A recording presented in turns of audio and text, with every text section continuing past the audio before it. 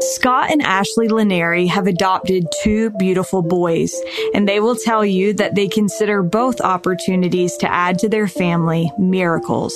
As Ashley put it in an Instagram post, our family is a witness of the reality of a God who brings about miracles. We hope that their story will remind you of the miracles you've seen and will allow you to hold on to hope for the miracle that you still need. Scott Laneri is a principal at the Ritchie Group, where he focuses on developing multifamily and hospitality real estate projects. Prior to becoming a mom, Ashley taught seminary full-time from 2013 to 2019. For the last 3 years, she has taught a weekly institute class. This is All In, an LDS Living podcast where we ask the question, what does it really mean to be all in the gospel of Jesus Christ? I'm Morgan Pearson, and I am so honored to have Scott and Ashley Laneri on the line with me today. Ashley and Scott, welcome. Thanks, Morgan. We're so thrilled to be here. Well, I am so thrilled to have you. And I want people to know as they're listening that Scott and Ashley really are every bit as good as they seem. And I'm anxious to have the chance to learn more from you guys myself and to be able to share that with others. So as we talk about your experience, I want to start with kind of your desire to have a baby. And you've said that you realized really early in your marriage that IVF was going to be your only option as far as getting pregnant goes. And you've talked about how grueling and taxing that process of IVF is, which I'm sure those listening that have been through it can relate. But for those that haven't, what makes the IVF process so taxing? It's like where to start. IVF affects every aspect of your life. It affects you financially, physically, mentally, emotionally. So it's difficult because it really hits every part. But I think one thing that really was probably the hardest thing was it's just so out of your control. I know a bunch of people who have done IVF and they go in, they get the embryos that they need, they get transferred and they have a baby. And the thing is that was just not our experience. Every time we went in, there was always a hiccup. It was always like, oh, well, there's another procedure that needs to be done, or oh, actually, this is going to take a few more months longer than we thought, or, oh, we need to up your medication. Or we need to do this test to figure out if this can work in some way. Mm-hmm. It never was easy. It was just like every time we walked in, there was always a roadblock. And that lack of control is so hard with IVF. You're just constantly wondering, when do I get to plan on anything in my life? Mm-hmm. Yeah. And then in addition to that, it just absolutely wrecks Ashley's body. And for any women, it's a really tough procedure. They really become like an experiment for, anywhere from 2 to sometimes 6 months. And I just have watched Ashley go through so much, be on so many medications, have to have her hormones just like blasted all over the place. We have to do shots every night. We've had to do different pills. We've had to do lots of different things. She has to do dozens and dozens of doctor's appointments. Really, like, women take the brunt of it. And that is so hard to watch.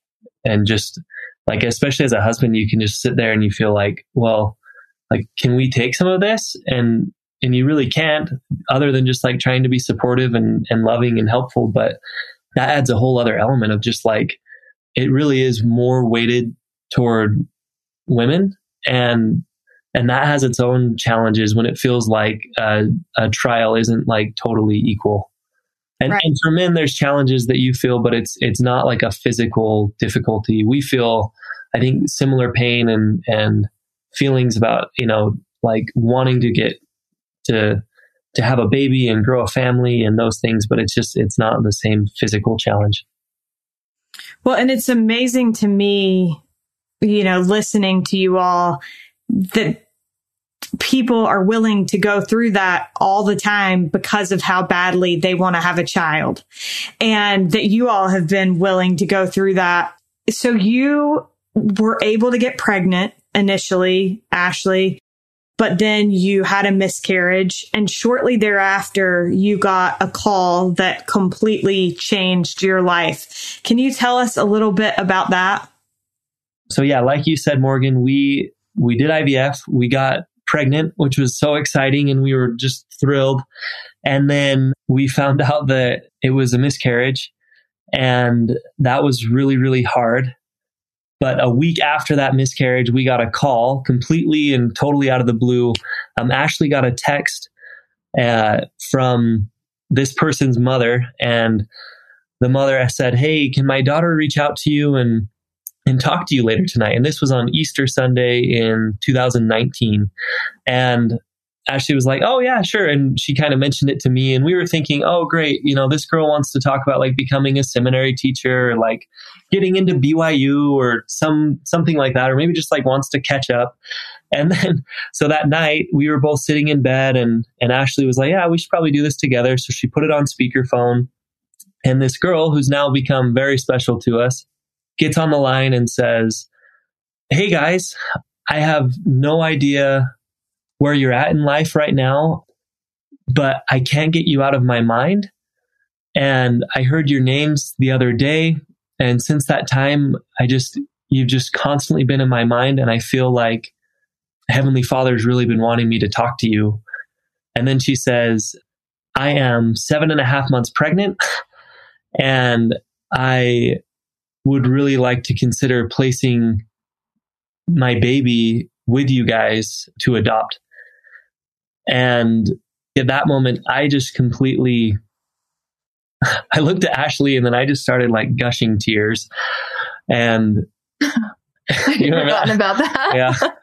And Ashley and I were both, and then it was like, we were like, "What? I'm sorry. Did you just say you wanted to, you want us to like adopt your baby?"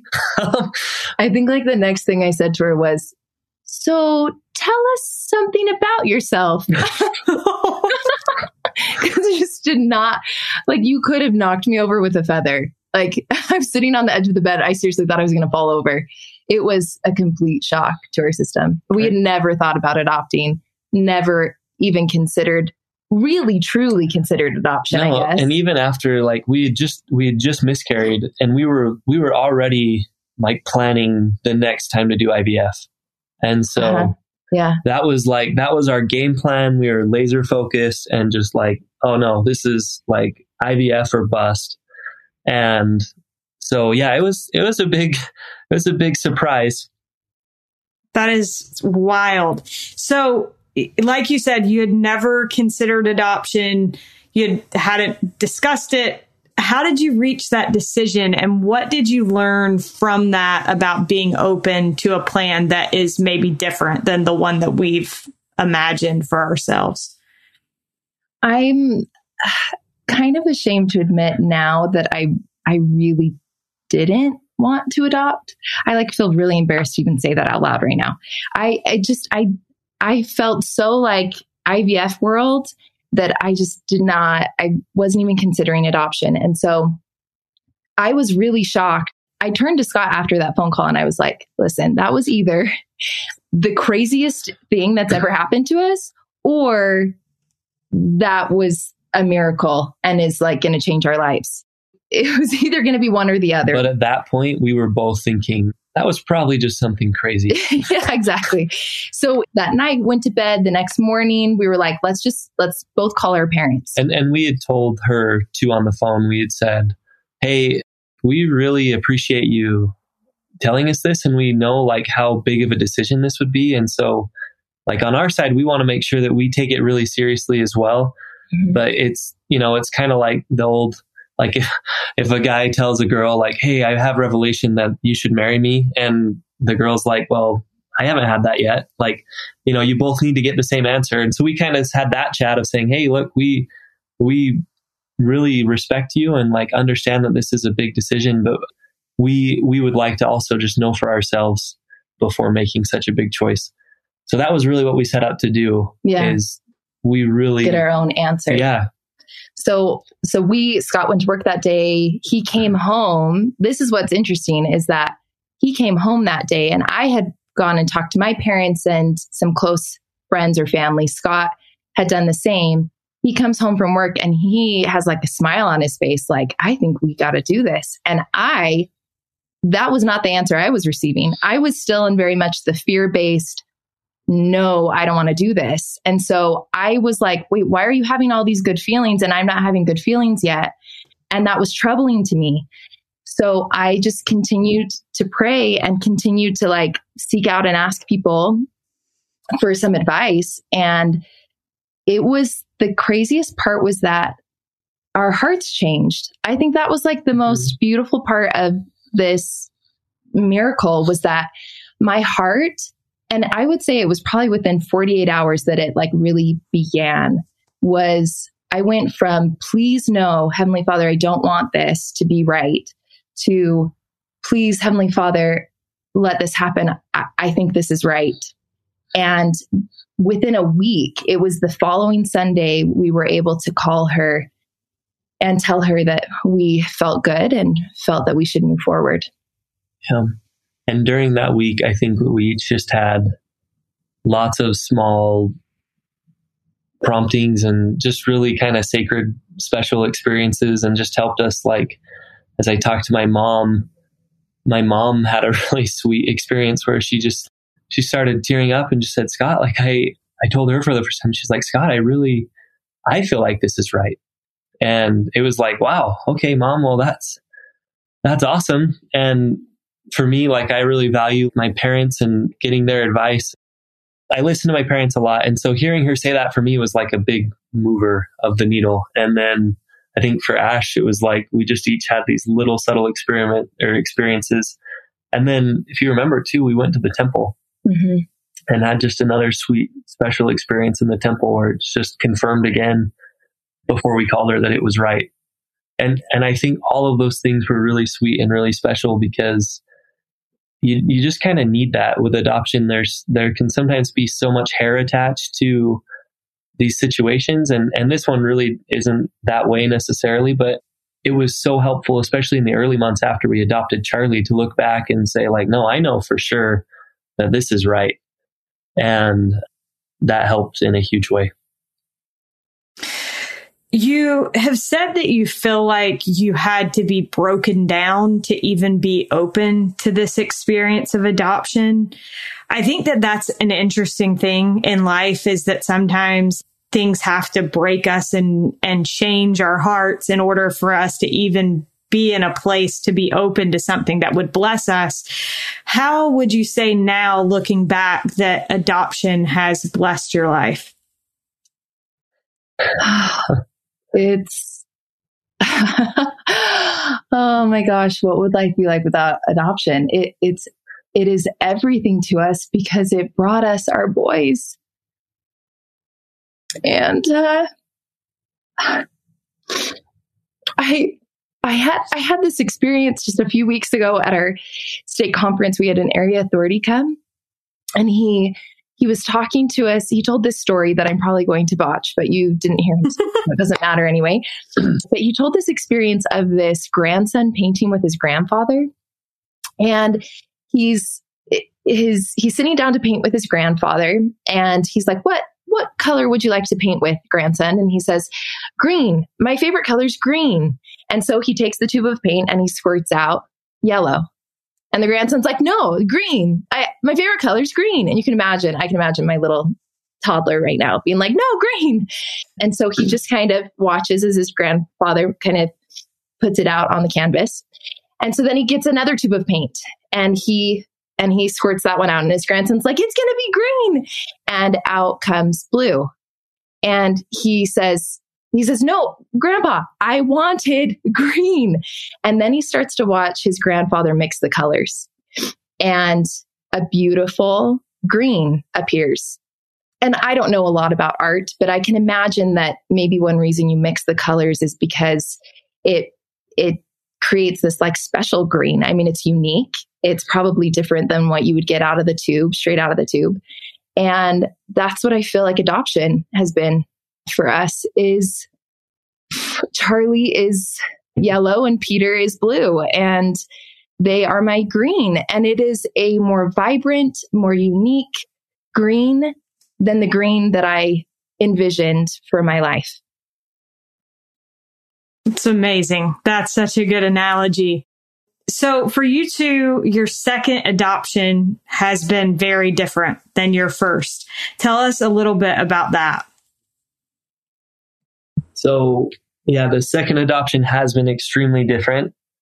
Unlike with Charlie, where we got a call from a near, someone we didn't really know well. And it was just sort of like, hey, I'm 7.5 months pregnant, let's do this. With Peter, it was way more of a process where we really had to put in a ton of effort and actually really try to make it happen. Shortly after we adopted Charlie, we had a prompting that we were going to adopt again. Well, Scott did. I did not. Again, he keeps having these promptings before me, which is so hard.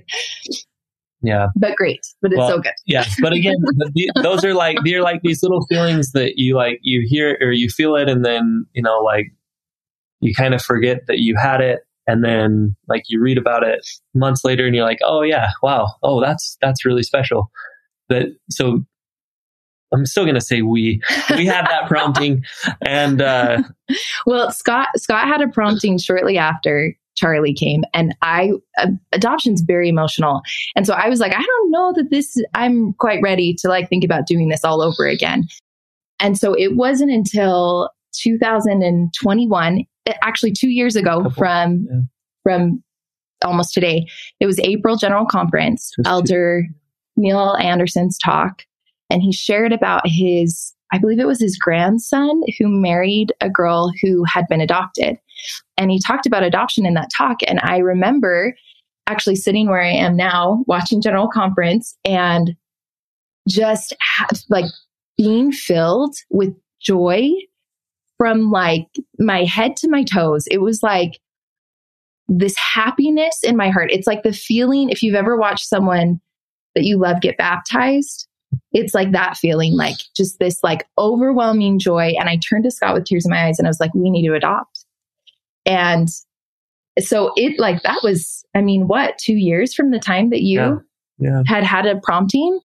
And that's when we decided, okay, we're going to try doing a private adoption, and we're going to try to go the social media route and really try to spread the word that we want to adopt and hopefully get matched with someone. Yeah. And we'll talk about this, I'm sure. But with Charlie, it was, a month and a half. With Peter, it was 18 months.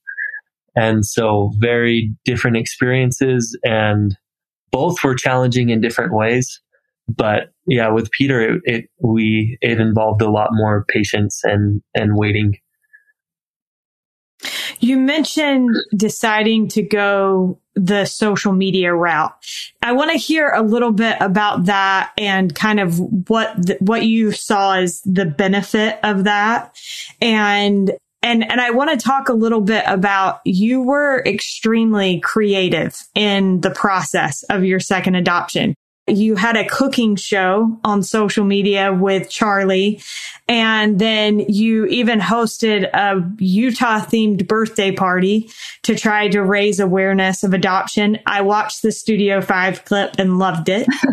I'm wondering, so what is the benefit of going that route when trying to adopt, and how did you come up with these ideas? Because they're very creative. Thanks, Morgan. I poured my heart and soul into those ideas. So that means a lot. Well, I think we decided private. I don't know. You kind of go with what you feel. We know a lot of people who've had success with agencies. And so I think there's some great agencies out there. With private adoption, you're not paying an agency fee, but you are putting in a lot of your time and your work and effort to put your name out there. Yeah. And the legal process and the actual adoption process is exactly the same, whether it's a private adoption or an agency adoption. The primary difference is that with an agency, they do all of the marketing, all of the finding, And then they're there with you every step along the way to assist you through the process. And then with a private adoption, you are doing the finding, you're doing the marketing, and you hire an attorney to walk you through the legal steps of adoption. You work with a social worker, and it's just less sort of having someone by your side the whole time to take you through it. And with Charlie, we had success with word of mouth. I mean, really, his birth mom heard about our situation through word of mouth. And so we figured, why not try again? So the cooking show and the birthday party and any other video and thing that we created was really very like organically happened. I mean, I love my birthday. I threw myself a birthday party. I saw an idea on TikTok about like somebody who did a themed party. It was it was a themed dinner party with their family. And I was like, I want to turn that into a birthday party. So I just threw myself a birthday party, and then it turned into something. When I posted the video on social media, it got a lot of views. We posted it through the adoption account. And then, and then kind of used that to then kind of spread the word. The cooking show, it was like, I just love to cook. I'm like always in the kitchen, always baking, always cooking. And our son, Charlie, is hilarious. So like, why not put those together? And it ended up like creating these really sweet memories in the process that I can now look back on. And it was kind of cool because as a little 2 and 3-year-olds, Charlie really got to help bring Peter into our lives, bring another little brother into his life.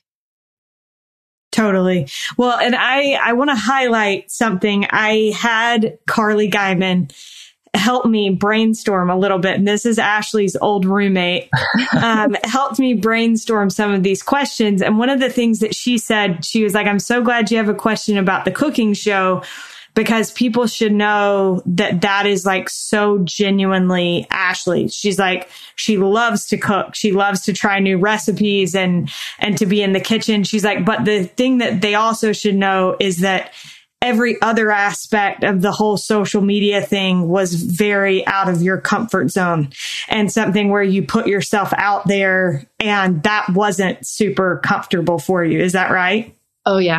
I actually hated it, Morgan. I hated it so much. It was so hard. I hate being vulnerable. I hate like telling people that our like personal life is so uncomfortable. Ashley is very private, which is hilarious. Not anymore. And here we are on a podcast sharing it with the world.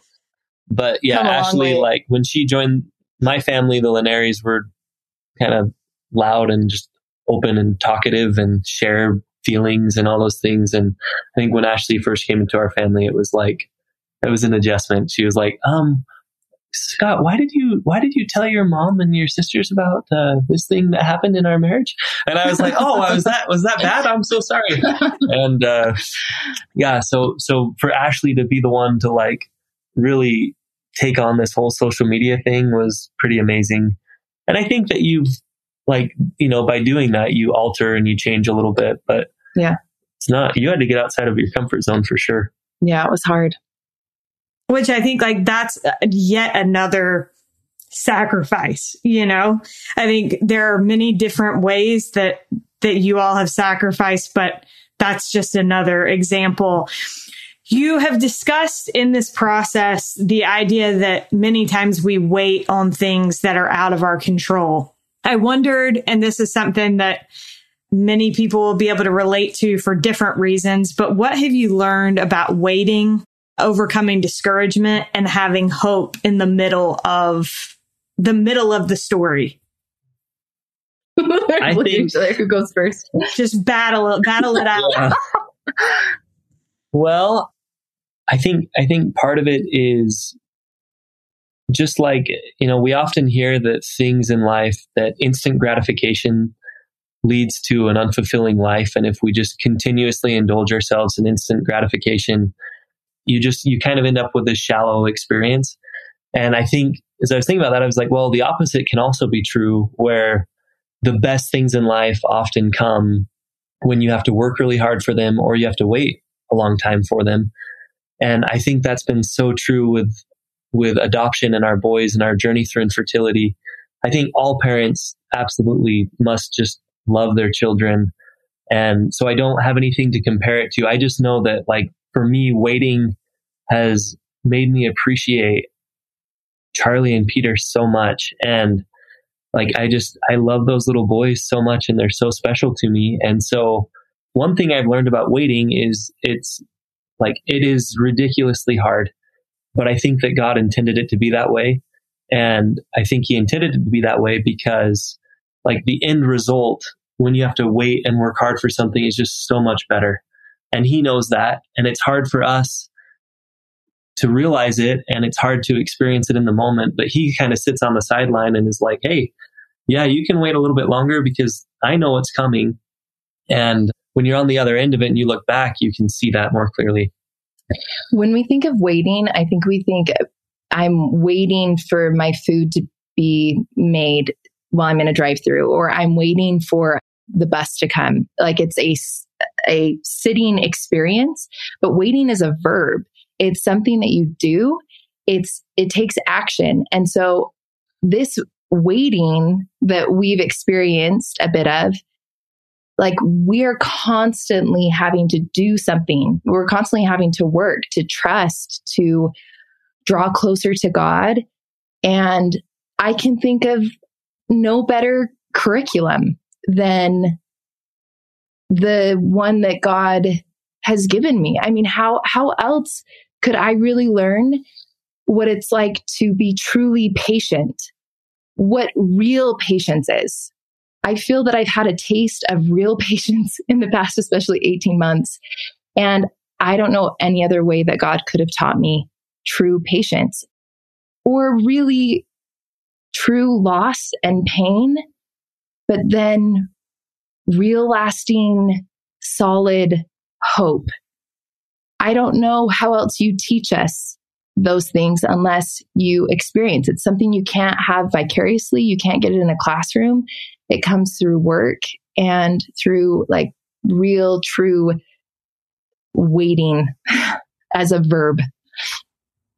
I completely agree with you. And it's funny that you say that, because that's something that I've been thinking about a lot lately, about how kind of there's two meanings of the word wait. You know, there's the idea of waiting for something, which, like you said, should be active rather than passive. But there's also like waiting, like somebody waiting tables, and that in that process of actively waiting, we should be serving God and seeking to get something out of that waiting. And so I love that. You shared, Ashley, a thought that a friend shared with you where they said growth comes during the process, not at the end result. How have you guys seen yourselves and your marriage grow through this process? I think that, well, first of all, it's a hard question because, like, I don't know our marriage without this trial, without this. And so I wonder what it would be like without it. But I can say that looking back, I do feel like I've noticed Scott's strengths a lot more because of this process. I'm really grateful that we're different, and yet we have the same goals and same focus. And it's helped me appreciate, like, he's really good at, like, a lot of the legal stuff, a lot of the, there's a lot of, like, thinking about, like, different circumstances and laws and how do they apply in our circumstance. And Scott does his research and is very informative. And then he can calm my fears. Whereas I just like to sit and worry and not actually find out. He actually does the homework. And he's been a calming force, especially with IVF as well. There's a lot of emotional roller coasters I have been on with the social media route. A lot of times where, like, I'd put out a video and it would flop, and Scott would be like, you just need one. You don't need a lot of views. You just need one. You need the right person.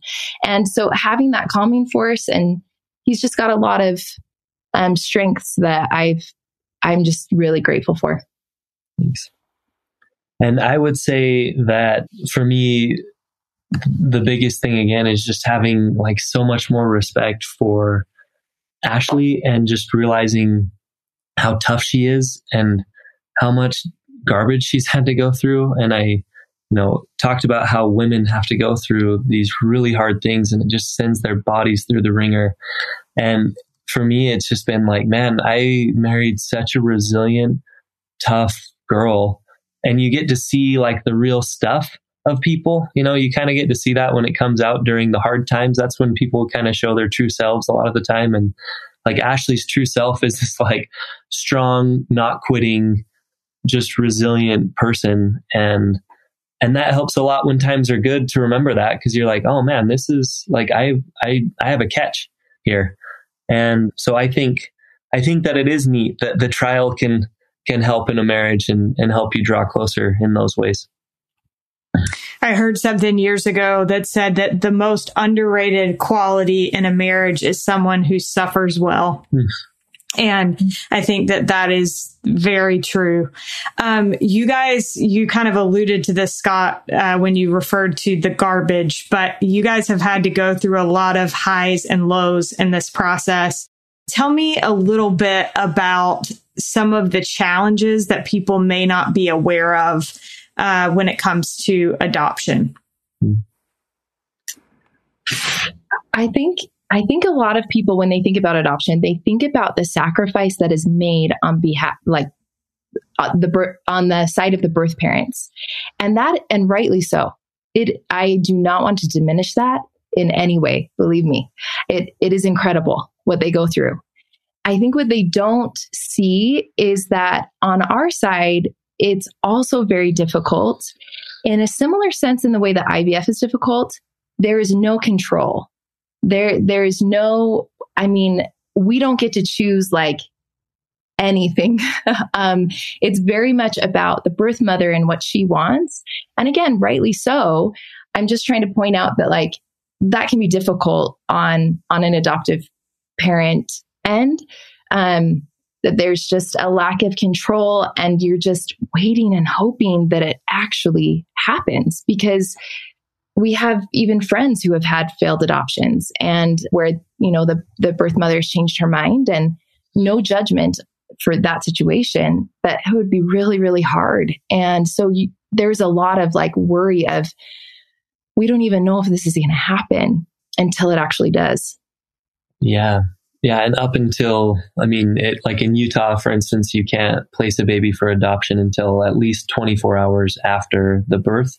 So even once the baby arrives, it's still just very much out of your control. And again, that should be, because until a prospective birth mother chooses to place with a family, like it is her baby. And that is really hard though, to walk that fine line of like being human. And that there's been a lot of time and a lot of effort and on your side, and also just trying to be like Christ-like and compassionate, and realizing like, well, gosh, this poor girl is going through so much and she's having to make this huge sacrifice in this really difficult thing. But that can be hard. I think at times they're just like the natural man comes in and you just have feelings, and then that's hard because you're like, oh, we shouldn't feel that way. And yeah, that's just one of several challenges. Yeah. One thing that I imagine would be interesting is you're trying to trust that things are going to work out the way that they're supposed to, but you also are kind of like hustling, trying to come up with your own ideas and how to get the word out. And so I wondered, how would you say that you have relied on spiritual guidance while also kind of pursuing your own ideas and your desire for this with confidence? I think so. At the beginning of pursuing adoption, we were doing IVF at the same time, and we had a second miscarriage in the middle of that as well, and that was probably my lowest that I've been, because it affected me. It affected my testimony, which is something very important and sacred to me. And I really struggled. I was very angry. I was very angry at God. And that even hurts to say that too. But I kind of, you don't know who else to target your anger to. So you're like, well, the person who could fix this, the Lord. And I really had to work at building up my faith and my testimony in the middle of that, and really kind of realize I can put in all of my effort. I can give everything. I can even sacrifice my body, my emotional state, my mental state, and it still doesn't work. But that there is only one who can make it really work. It's not going to be me. And so we put in all this effort, but like at the end of the day, it's really the Savior that made these boys exist in our lives. And so I don't know if that even answers the question, Morgan, because I don't know how you balance the two, but I just think it is important to realize, like, yes, the Lord does love effort, but even if you put in all your effort and it doesn't work out, that doesn't mean it's impossible. It just means that the Lord also has his timing and his way, and true trust means really trusting in his timing and in his way, and that he really can make it happen. And I would think a lot of the time we mentioned that we had we had kind of two big promptings. One was right after we adopted Charlie, or shortly after we adopted Charlie. And then Ashley had an experience a couple years later while watching Conference. And that was like a big umbrella of, hey, we're going to adopt again. And so we knew that part was right. But then a lot of it is just, you're just kind of running forward, trying to stay within that umbrella of the promptings. And hey, we know we're supposed to adopt again. We feel like this is right. We feel like you're directing us. But there was a lot of the time where, especially with Peter in our second adoption, where like I would turn to Ashley and I'd just be like, Ash, I just haven't had like a big spiritual experience in a while. Like, is this still good? Is this still right? And we had to look back a lot and just remember, yes, we already received the answer, and just keep moving forward. And sometimes we would move forward in a direction and then we'd get a no, and then we'd have to kind of move in a different direction. Right before we adopted Peter, we had an experience where we thought we were going to adopt someone, and we were really excited. No one had reached out to us in over a year, which, based on like how many people were viewing Ashley's videos and contacting us, that's really rare. Which was another testimony to us that it was meant to be this way. But finally someone reached out, and we were so excited, and we communicated with her. We had like a 2.5 hour FaceTime call with her. And then we found out that she was a scammer and that it was all fake, and that she wasn't in it for money or anything like that. It was just an emotional scam, like catfishing for adoption. And so talking about the challenges of adoption, Morgan, that's one. Adoption is like one of the highest like fraud and scamming areas, because you have people who are really vulnerable and more susceptible. And we were, and that was so hard. So again, that made us go, geez, is this, like, are we even supposed to adopt? But then the quick miracle is that, like, we were fasting that day to know if we were supposed to adopt her baby. And we got an answer that she was fake, that she was a scammer. And it was that night that the person who actually connected us with Peter called us. And it was a coworker of mine, and it was through like a friend of a friend of a friend. And she just called and she was like, Scott, how are you doing? And I was like, this is really weird that she's calling me at night. And she said, is Ashley home? And can you put her on speakerphone? And we did. And then she's like, hey, my mom's best friend, my mom's best friend's niece is pregnant, and she's been looking at your profile, and she'd really like to talk with you guys. So it's amazing. You can have like one prompting. It can be a long time ago. And if you just keep pressing forward, like, God eventually delivers. It's amazing. So interesting to hear about how all of that works. I wonder, having gone through this experience, for those of us that have never been through this, how would you say that we can all be more sensitive to adoptive families in our wards and communities? I would say, so something that would maybe benefit everyone would just be to like go Google adoption terminology and just like spend like 2 minutes and just go read some words that you should just be mindful of. I personally, before adopting, I put my foot in my mouth like multiple times. And now being an adoptive mom, I'm like, oh my goodness, I'm humiliated that I said that to those individuals. So I think as an example, one word that would be really helpful is just learning the term birth parent, or you can also call them biological parents. People will still, even close people to me will say things like, does Charlie's dad have blue eyes? And I'm like, oh, you mean Scott? Like, because Scott is Charlie's dad, but it's really important that we distinguish the two, because a birth parent is so special and so important. But a parent, there needs to be a distinguishing so that it's not confusing for the kids too as they grow up. So I would say that would be a big one. I also think people are like, when it comes to adoption, people are always so curious, and they don't realize that the curiosity can sometimes be, I want to be sensitive about how I say this, but kind of prying. Like birth parents, at least our relationship with our boys' birth parents, we hold as very special to us, but also very private. It's their business. It's their lives.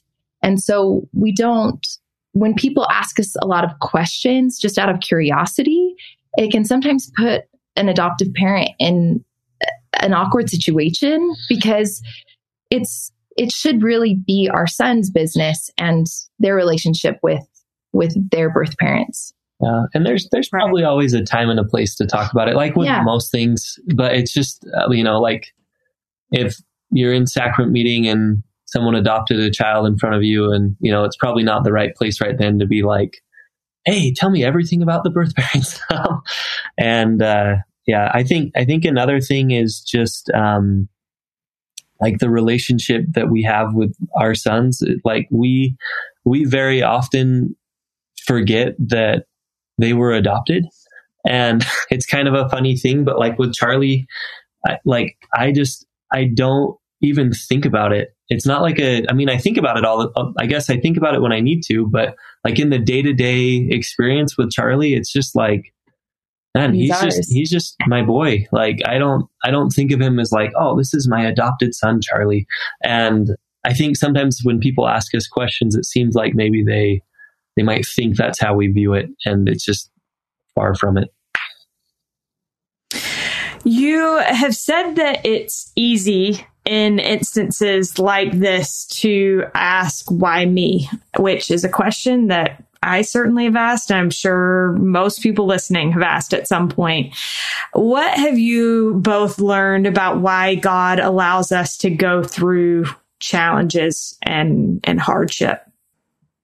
I think I've spoken about this a bit, and I don't think I have a lot of profound advice here. And we certainly don't have a monopoly on like waiting or suffering or trials. But I do just think that it's the rough stone rolling. We are like, that's how we go through life and how we go through mortality. And God shapes us by going through trials and struggles.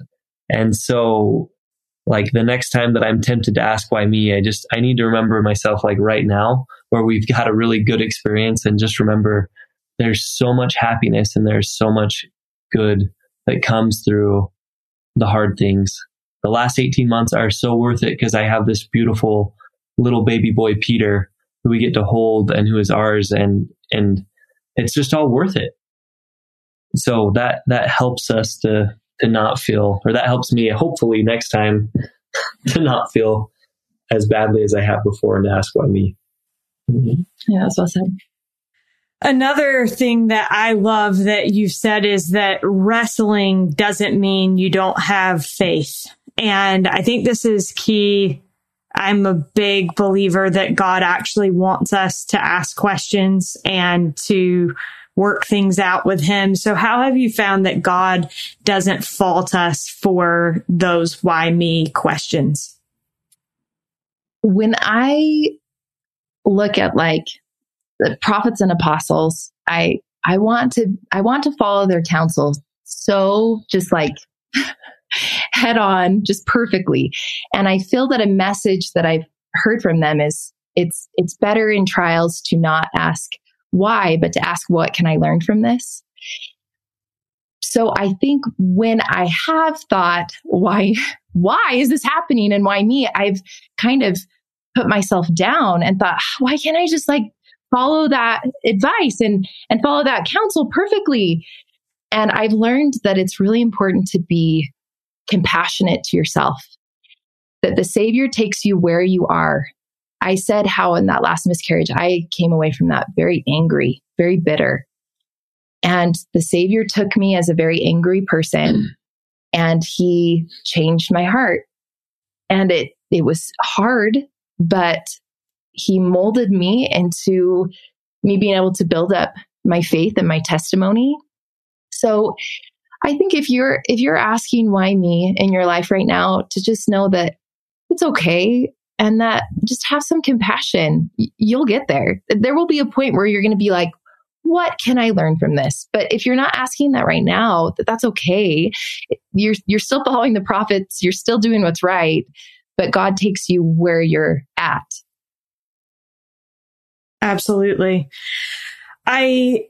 I also loved one of the things that I watched in preparation for this interview. You said that God helps us find ways to keep going, that he gives us just enough to keep us kind of in the pursuit of whatever it is that we're trying to do.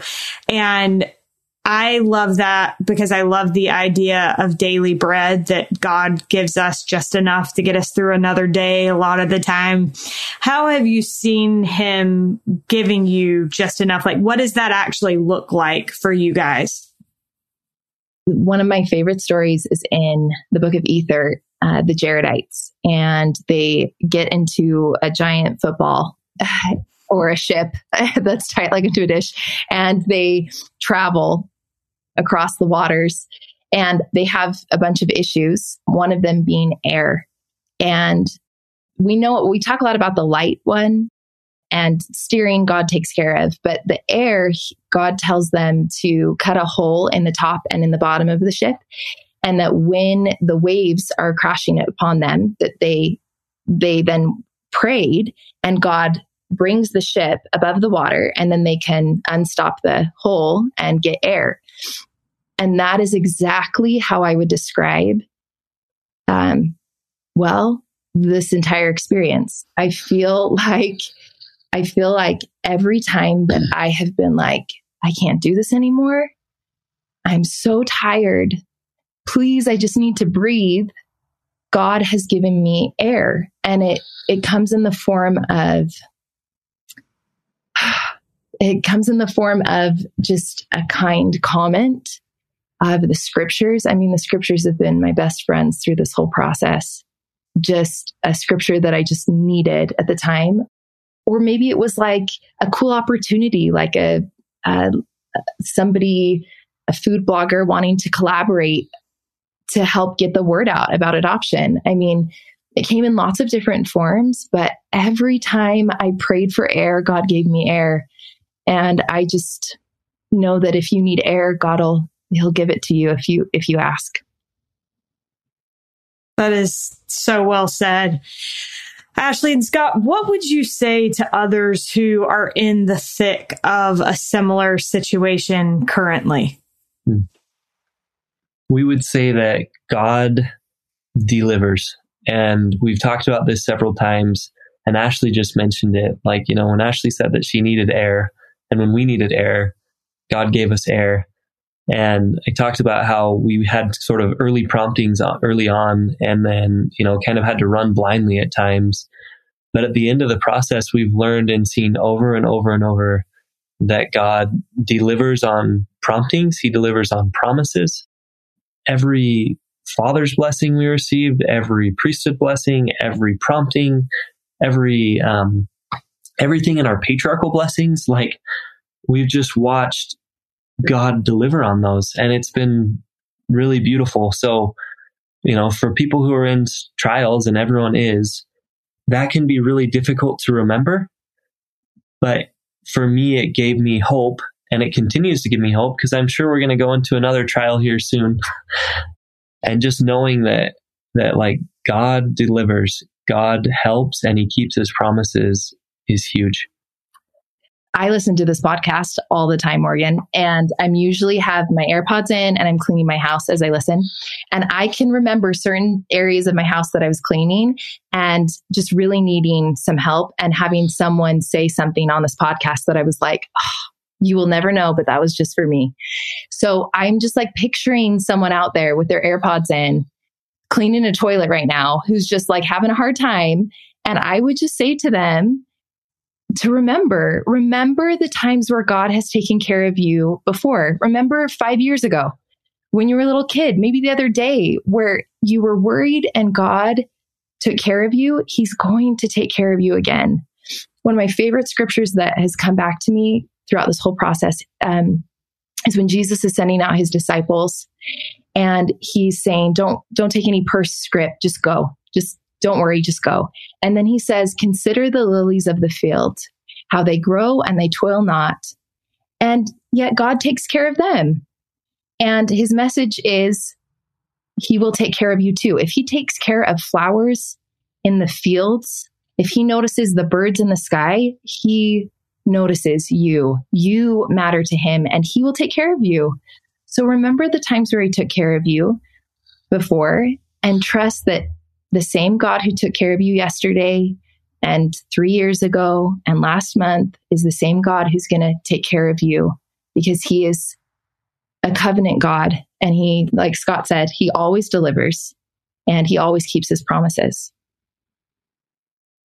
I have chills listening to you talk about that, not only because I have hoped many times that something that's said on this will help somebody going through something, but also just because I've seen the same thing. I've seen how many times God has answered my prayers. And I always think of it as like God rounding the corner in our lives, that we just never know at what moment we're going to be able to see him, but he is there and loves us and cares about us.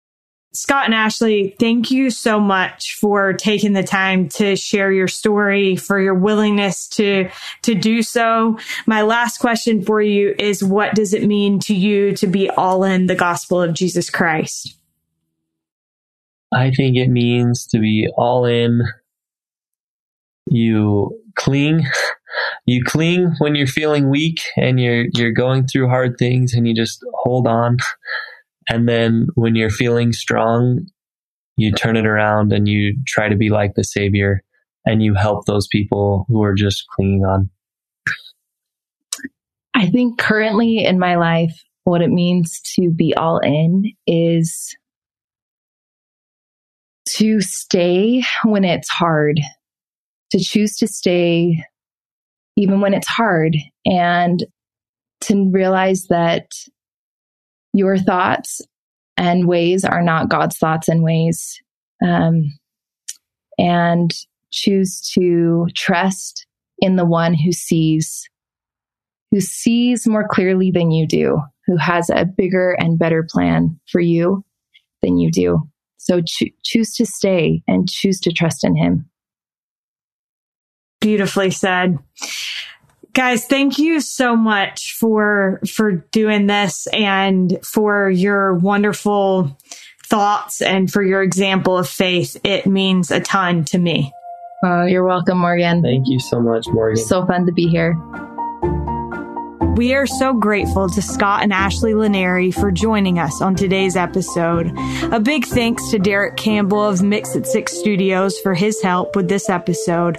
And thank you for listening. We'll look forward to being with you again next week.